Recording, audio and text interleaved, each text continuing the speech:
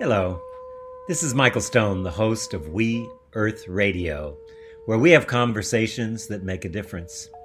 We're committed to bringing you leading edge thinkers in the areas of environmental restoration, social justice, conscious evolution, and spiritual fulfillment.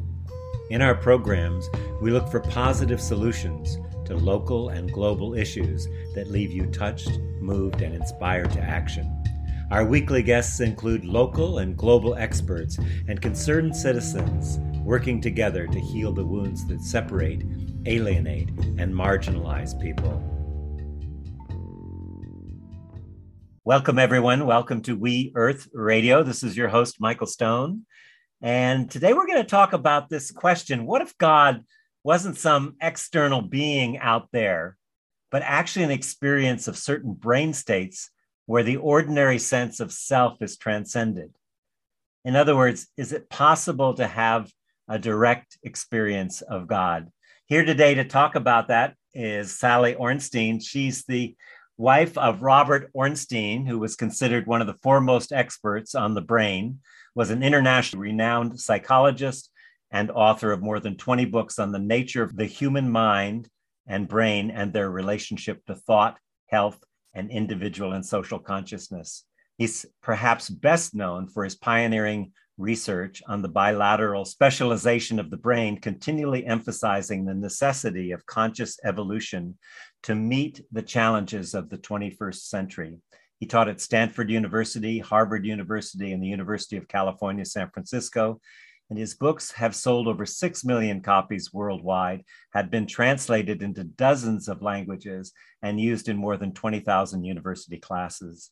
He founded the Institute of the Study of Human Knowledge in 1969 and served as its president until his death in December of 2018. Sally, welcome to We Earth Radio. Thank you for having me. I'm delighted to be here. Yeah, well, lovely. Well, you took this book on and finished it for Robert, and were able to get it out here, his final book, which I know you worked quite a bit on. In fact, you probably spent, a couple of years putting it together.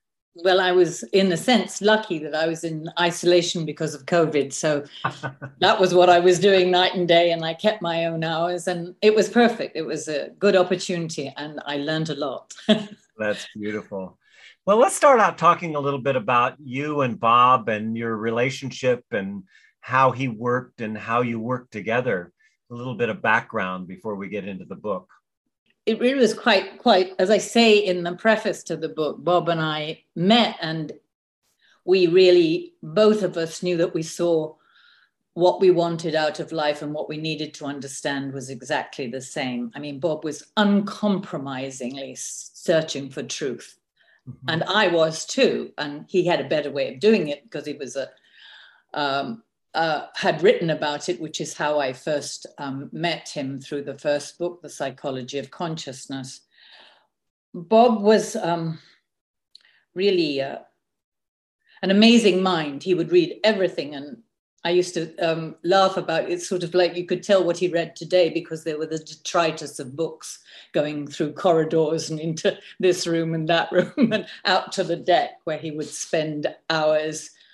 Just basically what it would look like was he was doing nothing, but that's how he worked. Whereas I'm not like that. I will wake up in the middle of the night and get an insight about something, write it down, and then the next morning I have to talk about it. I mean, once I get it out there, then I can understand it and move on.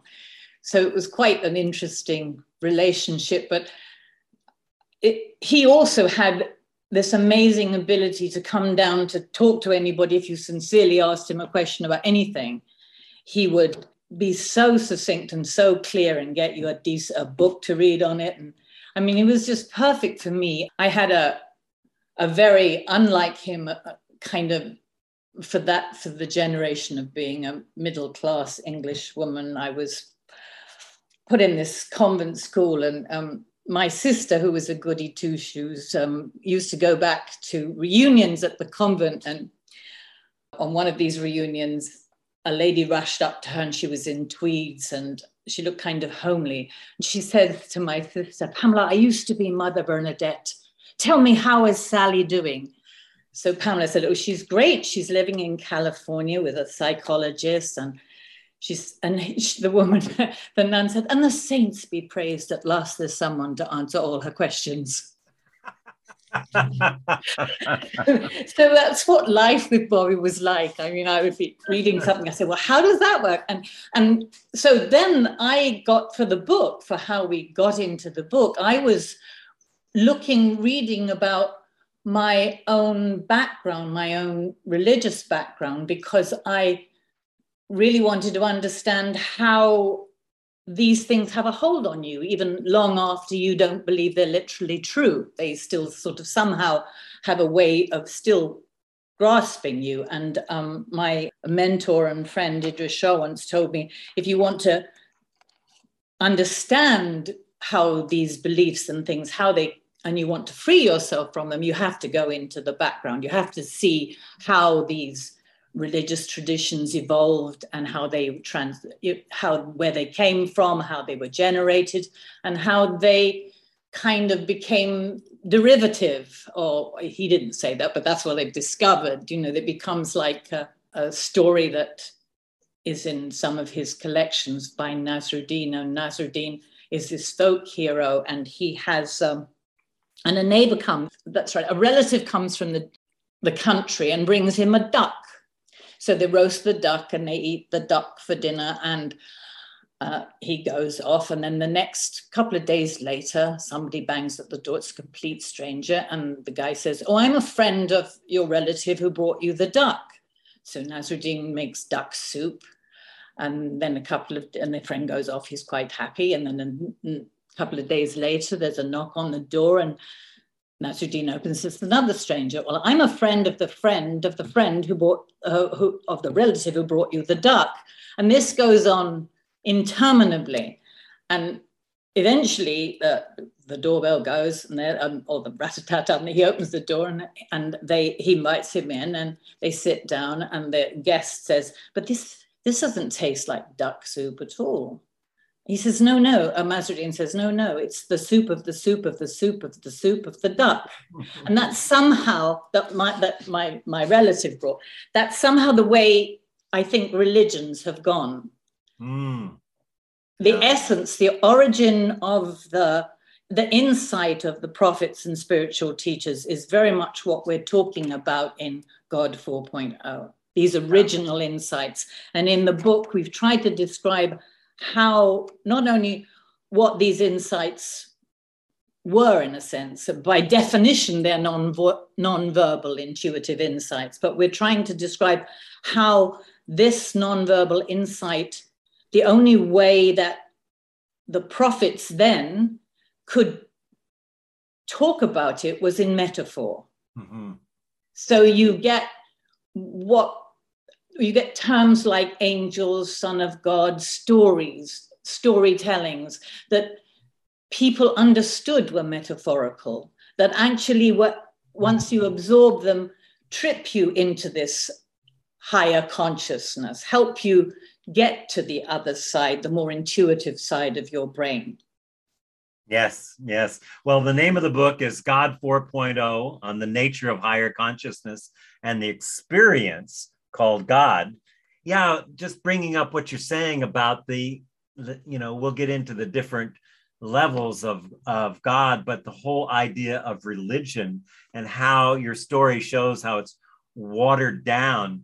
And also a lot of that had to do with organizing people and power over people and justifying things like genocide and to use as control. So the power also watered down the original metaphors and stories and ways that people would try to show people that which couldn't be shown, especially through language. Couldn't be described. Yes, right, exactly. I think that began, as we talk about in the book, in Paleolithic times, sort of when we first became modern man 35,000 years ago. It's likely, to cut a long story short, but from the research that we've done, that the majority of people did have shamanic abilities, did did have other insights. Otherwise, it's unlikely really that we would have existed. There were too few people, and you're in the ice age for 25,000 years, and you're a band of, say, 12 people. You need other perceptions than that, as Bob says in the book, was now taken up with reading, writing, cash flows, Excel sheets, whatever. You were able to put into that, were part of that intuitive perception. I mean, we mention in the book the contemporary shaman Bearhart, and how he describes how they were educated to sense the trees, the nature, and then to start to internalize that and to sense themselves. And they begin to perceive things that we've forgotten how to do. I think that basically we have it, but we don't use it, then we lose it, right? Yeah, and so many of these too, well, several thoughts on that. So many of them were oral tradition. And also the writings were another thing. They're the oral traditions that changed to fit the times, more or less. Although I think you used the word presentism, looking at the past through the lens of now. You can't possibly understand what they're doing from that perspective. One of the things I think that's powerful in shamanism in that area is the idea of trance and of ecstatic dance, and the ways that take you beyond that normal level of consciousness. And I'm sure we're going to talk about the parietal lobes, and we'll get to that, and the default mode and those kinds of things. But just in looking at the historical perspective, let's talk about the God 1.0, 2.0, 3.0, and the kind of evolution that you map out in the book God 4.0. Okay, well, as I said, we start with the Paleolithic times, 35,000 years ago, when the spirit world, it was an animistic world, and that's, spirits everywhere. Everything has a spiritual entity. The trees are breathing spirits. They're alive. Yes, they're alive. Yeah, but they are. Yes, okay. I mean, and again, but they were more, animistic cultures, there's so many more connections than we have in monotheism. I mean, it's just remarkable. Even now, I was in Shogbo in Western Nigeria, in Eastern Nigeria, sorry, and a snake almost bit me, and you've no idea the implications of all this. It bit somebody else, but there's this whole connections everywhere. People was, it was quite difficult to understand what in fact was going on. And then once at the end of the Ice Age, 11,000 years ago, you start the Neolithic era. People come out of the caves, and immediately there's more to eat. It's easier. Population grows. Then, of course, you need control. At that point, our original priests, the shaman, become more priests. Mm-hmm. They have to control, the elites start to control the majority. And they do this through these huge megalithic buildings that involve hundreds of people, and the celebrations and extraordinary findings that they found of the strategies that the elite had to connect to control the population. Right. And it also, by the same token, it increased us. It's almost like a scientific revolution. They understood astrology because they needed to control how the sun goes through, then the solstice goes through into the graves below, and how if you go to the Hypogeum in Malta, there's it's a subterranean cave, and you talk through one wall, and it's amazing. It goes through all around, and it's just like you have this huge voice come at you that you is godly, it's like otherworldly, So they knew what they were doing, and a lot of they found again in Malta that these the doors are such to keep people out was not to let people in. So they were very carefully orchestrating, just like the temples at Delphi. They orchestrated this. You get the feeling you're going through a cave experience because of the way the brain is wired. So integral to this is the understanding of the cosmos. That began in Paleolithic times, the heaven above, the land the land where we live, three levels. And the crypts below, which we still have in our churches and Yeah. our mosques. I mean, we don't lose these things. And that's what's very, very interesting. We are wired to have these transcendental experiences. And what the book is saying, that now is the time, because it's only by getting out of ourselves, that normal small world self, that we will be able to face the problems clearly that we have today, which are global. It's only through developing this latent capacity, which we talk about at length in the book, as you that we'll be able to overcome to the solutions that we can. It's almost like, you're looking at people say, come on, we could walk. Why are we all crawling around still? So this capacity for greater perception is important. As Bob would say, the new mantra should be, it's not what you believe, it's what you perceive that counts. That brings us to a big question, and I did question it in the book. It's not what you believe, it's what you perceive. So, most people, when we talk about perception, it's like I'm seeing what's here. So what I perceive is what's here, but actually what we perceive is based in what we believe and what we have learned. Absolutely. And that's the small world.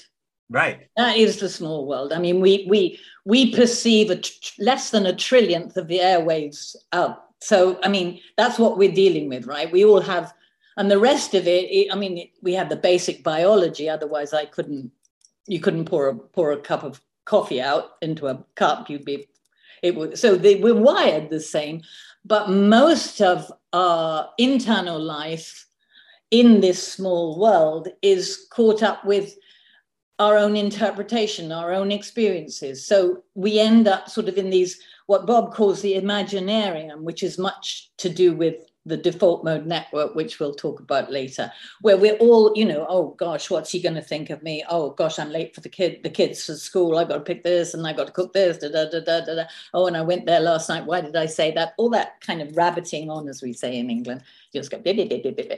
All that stuff is pretty much has evolved from our own experiences. So my view of myself is very different from my sense of myself is very different from how you sense yourself, because we have both different backgrounds. But beyond that, what we're talking about in the book is to transcend that small world, which all religions have advised to shun the world. That's what they mean. Shun this small, normal, confined, tiny consciousness and move away from it. Right? The world of form. Yes, and move away from it. And the keys to doing that and to recognize that it's non-verbal is and when you're talking about perception, to get back to what you said, which I've gone rather on a tangent to, but I was thinking today, it's really the experience of it is different from I'm perceiving this, I'm expecting this, and this is what I think it is. It's much more a non-verbal experience that manifests in action. So it's sort of something that you'd have an idea.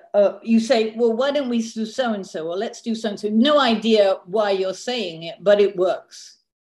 Mm-hmm. And you can't say, you see it sometimes in sports. I remember seeing Magic Johnson back in the day. And he would be almost ambling along, and then suddenly he'd throw the ball behind him. Right? You think, well, how did he know Worthy was behind him and he had or whatever? And that when people get what Csikszentmihalyi called in the zone, right, in the flow, or the sixth sense, that's part of that continuum of towards higher consciousness. That's part of that intuitive capacity that we need to develop. So how does perception relate to higher consciousness? How do you resolve that beyond self, that transcendence, to get beyond how do you sort of, what would, well, okay, I can only, as they say, the ways to enlightenment are as many as the hearts of men. So it's just what I've understood thus far, correct? Right. Okay. Now, So the first thing I think that one really has to bring to mind is self-observation. You really, if you're going to want to overcome this secondary self, this moronic idiot that's constantly wanting to control you and wanting you to, making you want more or whatever it does, right? Mm-hmm. The aspect of the self that religions advise you to shun, I think it's very necessary to, self-knowledge is important. And how do you go about that? I think, again, Bob so succinctly describes that, probably better in The Evolution of Consciousness. I don't know whether you know that book, but when he talks about these many selves, which he calls simpletons, they've all got their own agenda. You see somebody, and when you last saw them, they behaved in a certain way, and up comes your little guy in the trolley who's decided, I can deal with him, and takes over, and you think, why, when I meet that guy, am I always behaving like this? But you haven't consciously thought, well, who's the me that's doing this? And so with by seeing these, I think the first time he wrote Multimind, I think it was in, and I immediately thought, this is a splendid way to understand how to observe yourself, because you don't have to feel guilty about it, because you've got so many of these creatures all doing their own thing. So, I don't know, let's look. I like that one, I'll use this one. Someone says, finally, but through, you get to name them, right? Because they're you see them so often, so you get to name them. And I don't know, but I think eventually they get weaker. I don't know, because you get strong, the observer gets stronger. Mm-hmm. And I think once the observer gets stronger, you've got more control over giving up this selfishness, because the prerequisite actually for developing this secondary system of the second system of cognition is that it's selfless. It's nothing to do with me first. It's the complete antithesis of me first. You're not going to connect to humanity if you're thinking about me. There's a lovely quote there's a quote I love from a Sufi called Bahauddin Naqshband, who said, in order to know the relationship between the drop and the sea, we have to cease thinking of what we take to be the interests of the drop. I love that. And I want to take a word out of that too. And that's relationship. Because when we're talking about the formation of a self and then self-awareness, well, how does a self get formed? There's the inheritance of the ancestral things that come down. There's the familial influence. There's the cultural influence. All of these influences are also very heavily influenced by early adaptive behavior. Absolutely. Did I get the nurturing? Did I get the love? Did I get the touch? Did I get seen and heard and felt? And in that aspect, we make up stories which create, you mentioned guilt and shame, which a lot of it is shame, because it's like shame. Guilt is, I did something wrong, so I can do something about it. Shame is, I am wrong. I am bad. Yes. There's something wrong with me. Mommy was right. I did it wrong. Right. Yeah, that's right. That's one of mine. So to try to know yourself, as you're saying, I think as a therapist, that because we learn to co-regulate before we learn to self-regulate, right?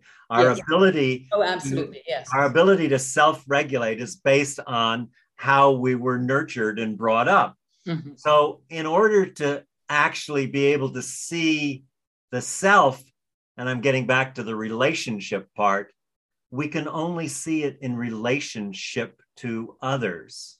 And I think that's one of Bob's messages really, is about connection, that it's all about connection. Somewhere you mentioned that the actual being able to see the self has to happen in relationship to something or someone else, so that we have those mirrors to be able to say, this is a self, and this is where I carry shame or guilt, or this is where I think I'm bad or good, or that, where we where we get all of those things. So that's a really important aspect of knowing the self. And that's, I think you're saying, the foundation from the ability to disconnect from normal consciousness and transcend into a higher sense of consciousness, if I'm following what you're saying and what the book says. I think that it's all the aspects of that you're talking about are part of what you have to observe.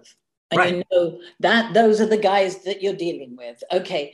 But once you obviously everybody has bad days, but once you recognize there's a poor me, or I pressed the wrong button is one of mine, or it's like, oh, Mom used to say to me, it's going to be on your tombstone, I pressed the wrong button. But, there's all these people that, you just have to say, forget it. That's what I'm like. Okay, I'm not going to let it ruin my chances, if you like. I'm not going to let it inhibit me. And there's more to, everybody knows that this capacity is innate in them. I mean, look at kids, look at how they miraculously do things. They have no idea how amazing they are until somebody tells them, and then it starts to go wrong. Right. What I mean? Right. Yeah. Or tell them it's not, or it is. But I mean, those of us who are, I paint, and when I'm rarely, but when I am there, it's exquisite how you can be in a timeless space, placeless space, and create, and it can inform you in ways that you didn't know were anything you needed to know. I mean, I that's what I often think of when your people ask you, when you're in art school or somebody asks you, well, what's your content? And I would tend to say, if it's really working, I won't know for another bit. I don't know quite now.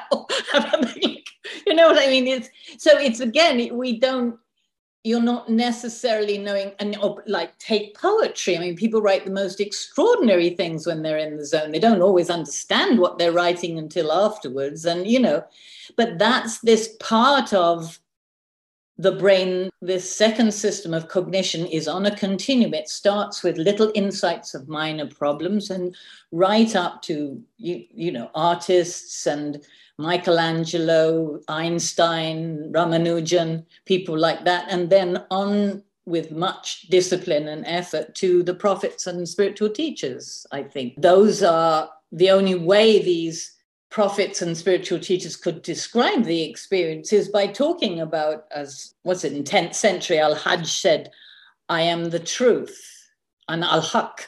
He was saying, I am truth, right? And at the time when he said that was blasphemy, but he was doing it sort of at least for two reasons: to try to describe this nonverbal experience, but also to bust up this normal mentation, this normal way of thinking of the world. This is right, this is wrong, in this small world, to bust up that barrier, which we talk about a lot, to bust through, so that it's like the koan somehow, show me your face before your mother and father conceived you, or something. I don't know, one of those things. I mean, they're just supposed to bust up the way you normally think of things, to turn you over into that second system of cognition. Well, let's talk about that. So first of all, we're saying, okay, you need to have a sense of yourself. And then in order to reach a transcendent state, you have to figure out how to go beyond. So right. There's ways that, should we talk about brain theory first, or just jump into the fact that we have to somehow, that narrative we call self has to be transcended. So something in the brain has to be overridden for us to be able to move into those higher states of consciousness. And you talked about the second system. Maybe we should start with that. Yes, well, really, that's Bob's expertise, isn't it? But I'll have a go. But he does describe it very well in the book. Basically, I think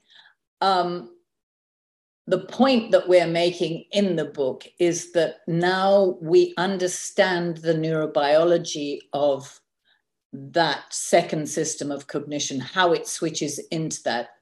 We are no longer attributing emotional connotations to it, because a lot of the time when you're over emotional about something, it's not where you want to be, because this second system of cognition is quite quiet.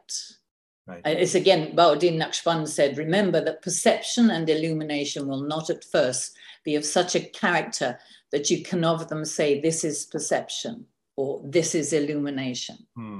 What we know neurobiologically is that there is this default mode network that is in the brain that a guy called Reichel discovered in 2001. And Bob describes it in the book as if at the end of the day, you've had a hard day and you lie around in your hammock but while you're doing that, all your thoughts that I was talking about a while ago, all those thoughts about what I said, what he said, what shall I do, the roast's burning, why is Harry always behaving the way Harry does, and da-da-da-da-da.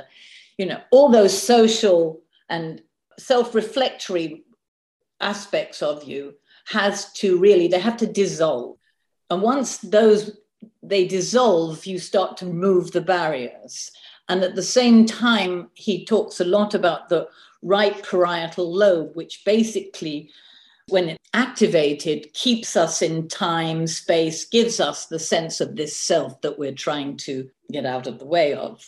The right parietal lobe it covers an awful lot of aspects of keeping us in the world, keeping us in location. It's got a lot to do with mathematics, not the left side of mathematics, not the literal numbers, but the ideas of quantity, which have a lot to do also with spatial and time, keeping us in whatever this thing we call time. So when you block that, when that's deactivated, you open up exactly a channel to beyond space time, that's what they often, yes, people describe it as spacelessness and timelessness. There's no space, there's no time. I mean, I think it's poets do that. T.S. Eliot is a good one of that, and of course so is Jalaluddin Rumi. My place is placeless, my time is timeless. I mean, I think that's the aspect that we can develop, that aspect in which we can intuitively understand and have solutions to problems, because we're all connected, really connected, not just connected, I'm connected to you because you've got a nice smile and I like whatever else we build onto that thing. I mean, it's not that connection. It's a much more intuitive, but it is a connection. And it's built very much on the fact that, as Bob describes so well in the book, and I love this, it all starts when we sort of stand up and we're bipedal, and then we've suddenly got to be nurtured in the world. 75% of our brain develops in the world. So that connects us to each other, it must. Right. It's spacious without separation. So that... Absolutely. It's as if we were all one. Yeah. And everything was one. Which, of course, is... I am me and you are... What was that Beatle thing? I am me and we are all together. I can't remember. What do you remember that? Oh, yeah. I definitely remember that. This transcendence that happens, we can cultivate that transcendence. Yes. And one of the ways that you and Bob did that was working with Indira Shah and Sufism, and talk about some of the ways that help create more of that spacious, interdependent. The Buddhists have a wonderful word for it called interdependent co-arising, that everything is related to everything else and is co-arising in our connection and interconnect. But how does Sufism, what are some of the ways that the Sufi stories, of course, but some of the other, like the twirling is another thing that I was always fascinated by in the Sufis. Well, the twirling, one of the most important things about studying Sufism is it works in accordance with the time, the place, and the circumstances. When Jalaluddin was in Konya developing with his collection of people and developed this dervish twirling, he did so because they were an extremely phlegmatic bunch. They were emotional dullards, unlike us. So you wouldn't give us twirling because it wouldn't work. You just get nutcases. basically. and you're trying to develop something that enables you to be able to drive into in a different kind of gear at the same time as you're living in the world, working in the world. It's there. So you're trying to develop this adjacent to your ordinary life. Okay, so you're reading these stories. Idries Shah, who was the last, he died in 1996, I believe, but he left a body of stories, narratives, poetry that have this ability, are instrumental, are able to foster through the structure of the stories, they provide a blueprint which, when you expose yourself to them often, enables you to that blueprint to settle in the mind. So it's kind of like if you were learning a language, for example, or to ride a bike or something. You have to keep doing it. You have to keep practicing it. And finally, there it goes. You're suddenly thinking in French and you think, woo, this is pretty. So when you're familiar with these stories, and then the stories, I don't know how to say, so it's like you have your own bunch of things you're constantly churning over because you expose. I mean, I read them every day, so they're there. They just churn around, and then your experiences, your choices, your experiences come back and inform you more, and then you read the stories, understand more, and you go out, you do something, and then it just works like that constantly. But it's not something I can describe because it's not describable. Well, I can say the easiest way for me to say is I'm incredibly lucky. That's that's what you get up feeling. It's like, goodness, how did that happen? But it's because you're constantly going back and thinking about things, and as you're studying more about how more succinctly to observe yourself and not to trip, so that you don't, because you can't have an experience unless it's for fun or thrills or peace of mind or whatever. If you really want to try and cultivate truth, a knowledge of truth, insight, how love, knowledge, all these things with the capital letters, what they really mean, you've got to keep pushing yourself out the way, and you might have something you think, well, that's the answer. Well, it's not, because you've got a long way to go before you find the answer, if there ever is the answer. You know what I mean? So it's a sort of, it's just feedback loop. I mean, I suppose you keep studying, you keep seeing things, your life goes on, and you find more areas in which you are useful. That's another thing, because key to it is service. Yeah. Key to it. Every tradition, all the traditions, for example, what is it? I think it was, he who does not know about service knows even less about mastership, is one of the Sufi sayings. And I believe that in the Gospel of Mark, it says, whoever wants to become great among you must be your servant, and whoever wants to be first among you must be slave of all. So they know these people, they knew what was involved in order to get higher consciousness. And that's what they've always been talking about.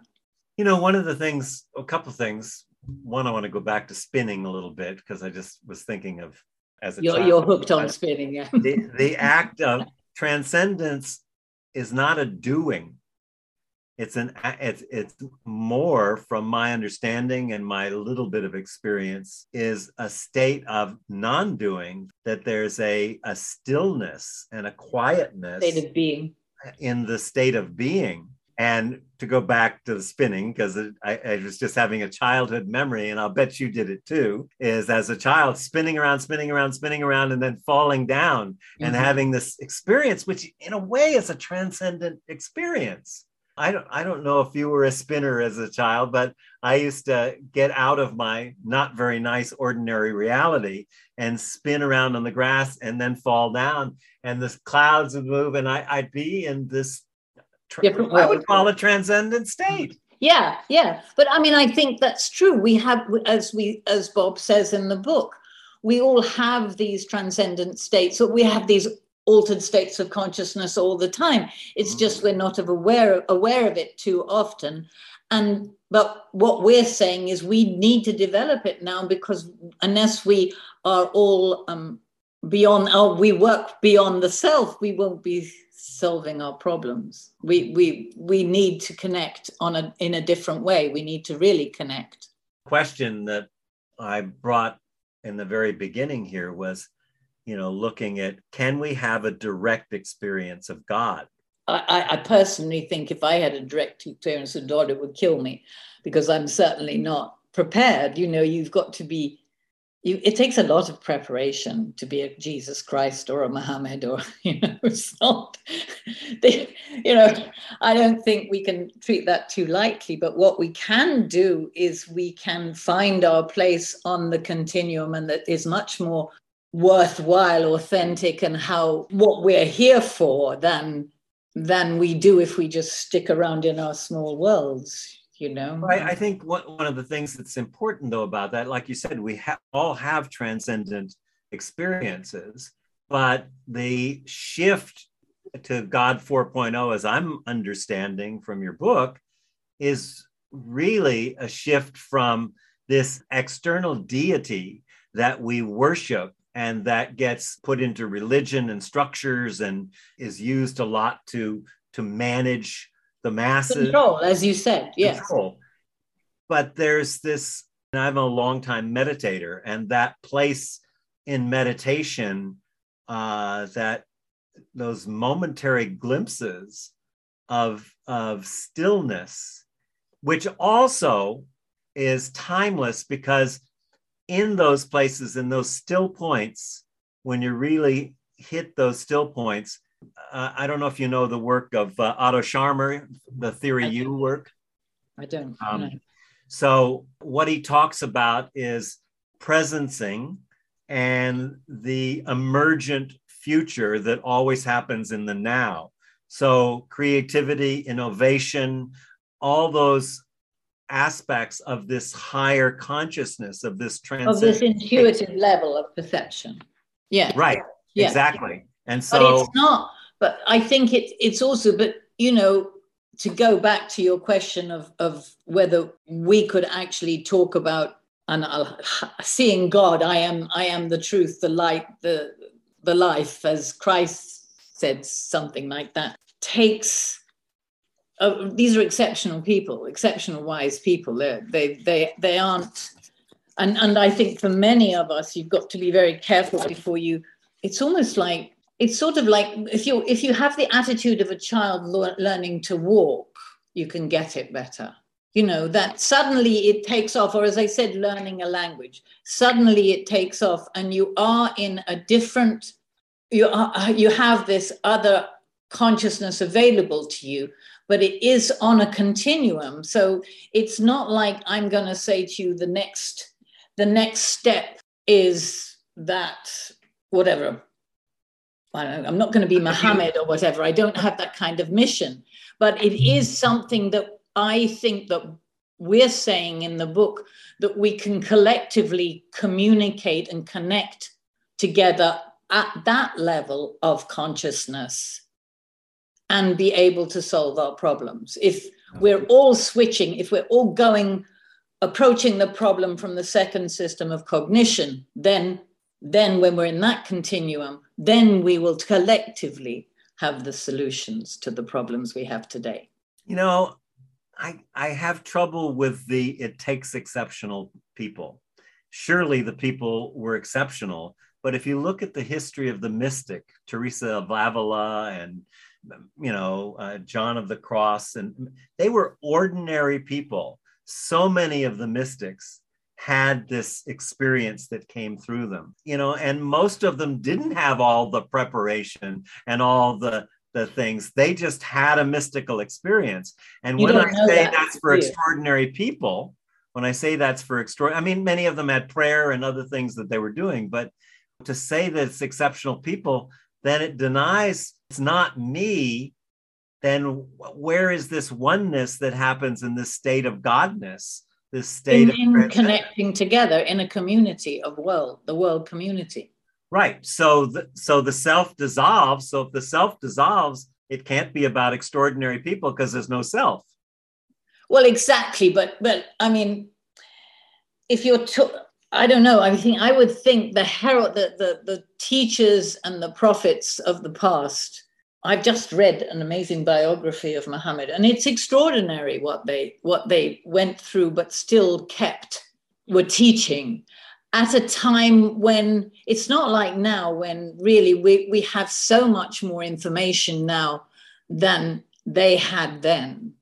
But is transcendent anything to do with information? Understanding of the neurobiology of transcendence, I think, makes a big difference to how you understand that experience. It helps us to understand the experience, but it doesn't give us the experience. No, because that requires work, and that's I mean, I don't want to go on too much about this exception because I don't think it's necessary for us all to become Muhammad or Jesus or to be able to do what we need to do now. And that's the point of the book, that we have so much more, that we can solve our problems, that we have this capacity to do so by forgetting ourselves, and they've done studies now that really that talk about virtues and how virtues all have the same effect on the brain. They seem to, and they've done forgiveness and gratitude, I believe now, but it's likely that's why, and there are certain people have said, I forget which Sufi it was, said, my humility is for its own reasons. Virtue. Let's say another way, because first of all, humility, gratitude, being of service, all ways of letting go of self, right? Being other oriented, being more connected. Yes. And when we're looking at at least we can say when we're doing the work that you're talking about, that you and Bob talked about for many decades, is that the work enhances our creativity, allows us to tap into an intuition that we normally in our narrative or story or sense of self would come up with that intuition, and ability to connect with what I would call the emergent future, to have a greater sense of the future, which then takes place in the present, that we bring the future into us through this ability to slow down and transcend the normal self, what we call the self. And that's a transcended state, right? Yeah, but it's to talk about a state, I think is rather than talk about a state, transcendence is a faculty that you've got. It's a capacity that you've got that goes along beside you. It's sort of like if you were riding a bike and you just got riding a bike, and then you think, I wonder where I should go, and you go, and the direction's the right place. I mean, Bob used to say, you have no idea when this works and when it doesn't. How many times do you even quite simply just take the car and drive, and you think, oh, I'll go this way? Maybe if you'd gone the other way, you would have had an accident. You don't know. You know what I mean? Because so you don't know. You don't understand the capacity. And I think it's really detrimental to its development to say, this is it. Because you must keep the doors open. It's not. Oh, I'm not saying this is it. I mean, it is a space, like we said, of timelessness and spaciousness. And these capacities, expanding these capacities to be related and recognize our interdependence of all of life, we really need those now, because we're culturally, socially, and globally. Well, it's really sad. I was listening to somebody. Was that film that's just come out? That's the analogy of climate change with. Don't Look Up. Anyway, Don't Look Up. That's right. Don't Look Up. And the director was talking, and he said, this is and he rightly said, this is a time where we really need to communicate as humanity, and it's the worst time in our history of communication. Right. Because of all the things that constrain us to likes or dislikes or 140 characters or whatever. That's not, and what's holding us in this small world. Right. So what I'm saying is that these skills are really important because we're going through an initiation, a cultural initiation or rite of passage, which is to move out of the fundamentalism, the literalism, and the, all of the isms like that, and to tap into that deeper connection with all of life and transcending the anthropomorphism that we are so deeply in, that we're objects in a world of objects. There's a world out there, and I'm not connected to that. To this transcendent state where I recognize, yes, I am. There's a deep knowing, this cup of tea right here connects me to the entire world, to the earth. Literally, yes. Literally, yeah. Yes, I mean, right. Literally. The earth that grew it, the people that grew it, the things that, the sun, the rain, everything is in this cup of tea, including what it took to make the cup as well as the tea.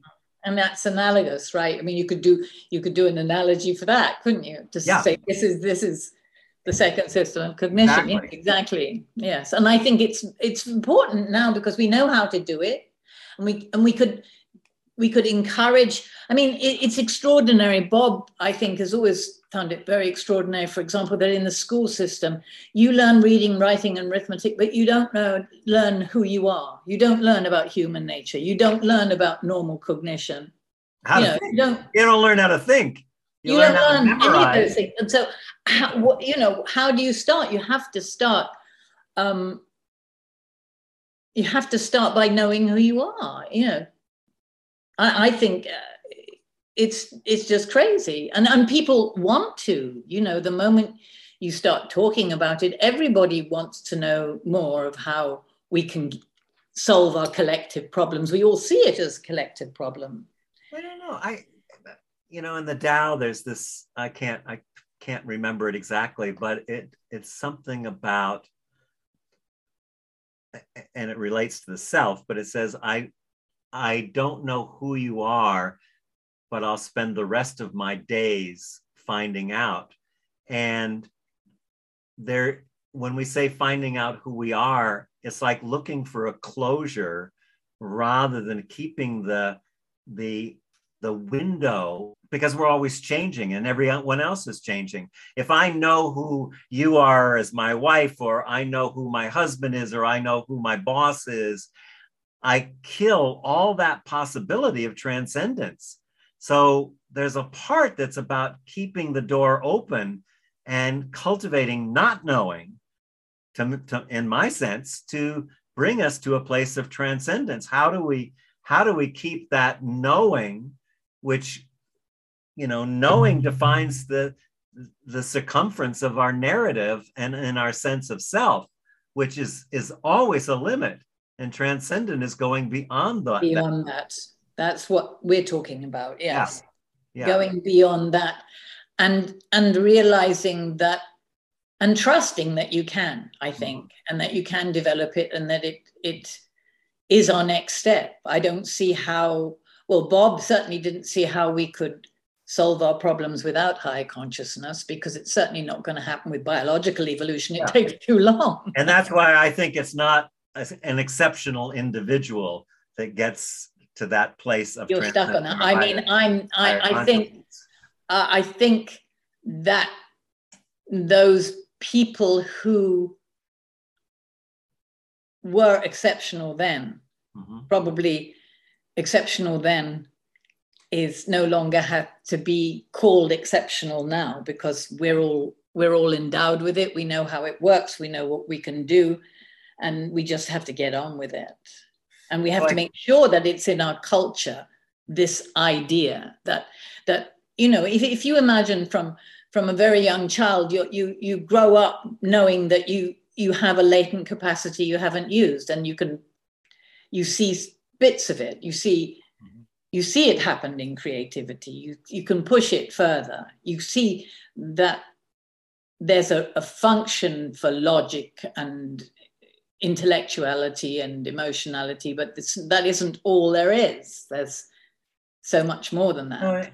We need to wrap up here pretty soon, but I think given the times we're in and the massive separation, alienation, divisiveness, anger, what's happening right now is really important. This disillusion of the self. Yes, know the self, but the disillusion of myself. How can I, Mark Nepo wrote a wonderful book and he talked about the two tribes. There's the tribe that says you're different, go away. And there's the tribe that says you're different, come teach me.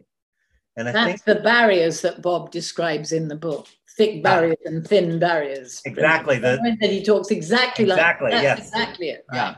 Yeah. The thin and thick. Barriers. Yeah. So it's lovely to be with you, Sally. Is there anything last things? There's so much more we could talk about. The 3 stages of consciousness and mushrooms and LSD and being in the world of not of it. I think that's the key. Underline. Yeah. That's the key. Absolutely. Yeah. So delightful to be with you. Thanks for taking the time, and thank you for finishing Bob's book and just getting the word out there and helping people to really understand that there's something beyond our everyday normal, what we call normal reality. Well, it is an important issue, and I was determined to finish it for him. And I encourage everybody to have a read. And if they like to read some of the teaching stories, there's some of them at the back of the book too. Yes, I saw that. So again, the book is God 4.0 on the nature of higher consciousness and the experience called God. And how can people find out more about this? What is there a website that you Yes, robertornstein.com. robertornstein.com. Yes. All right. Sally, lovely to be with you. Thank you so much. Thank you.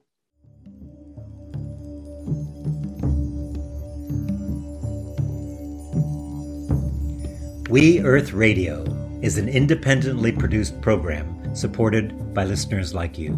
We are committed to bringing you leading-edge thinkers in the areas of environmental restoration, social justice, conscious evolution, and spiritual fulfillment. If you would like to receive our complimentary newsletter, The Well of Light, make a contribution, or listen to any of our past shows, go to our website, welloflight.com. Thank you so much for your commitment to a world that works for all life.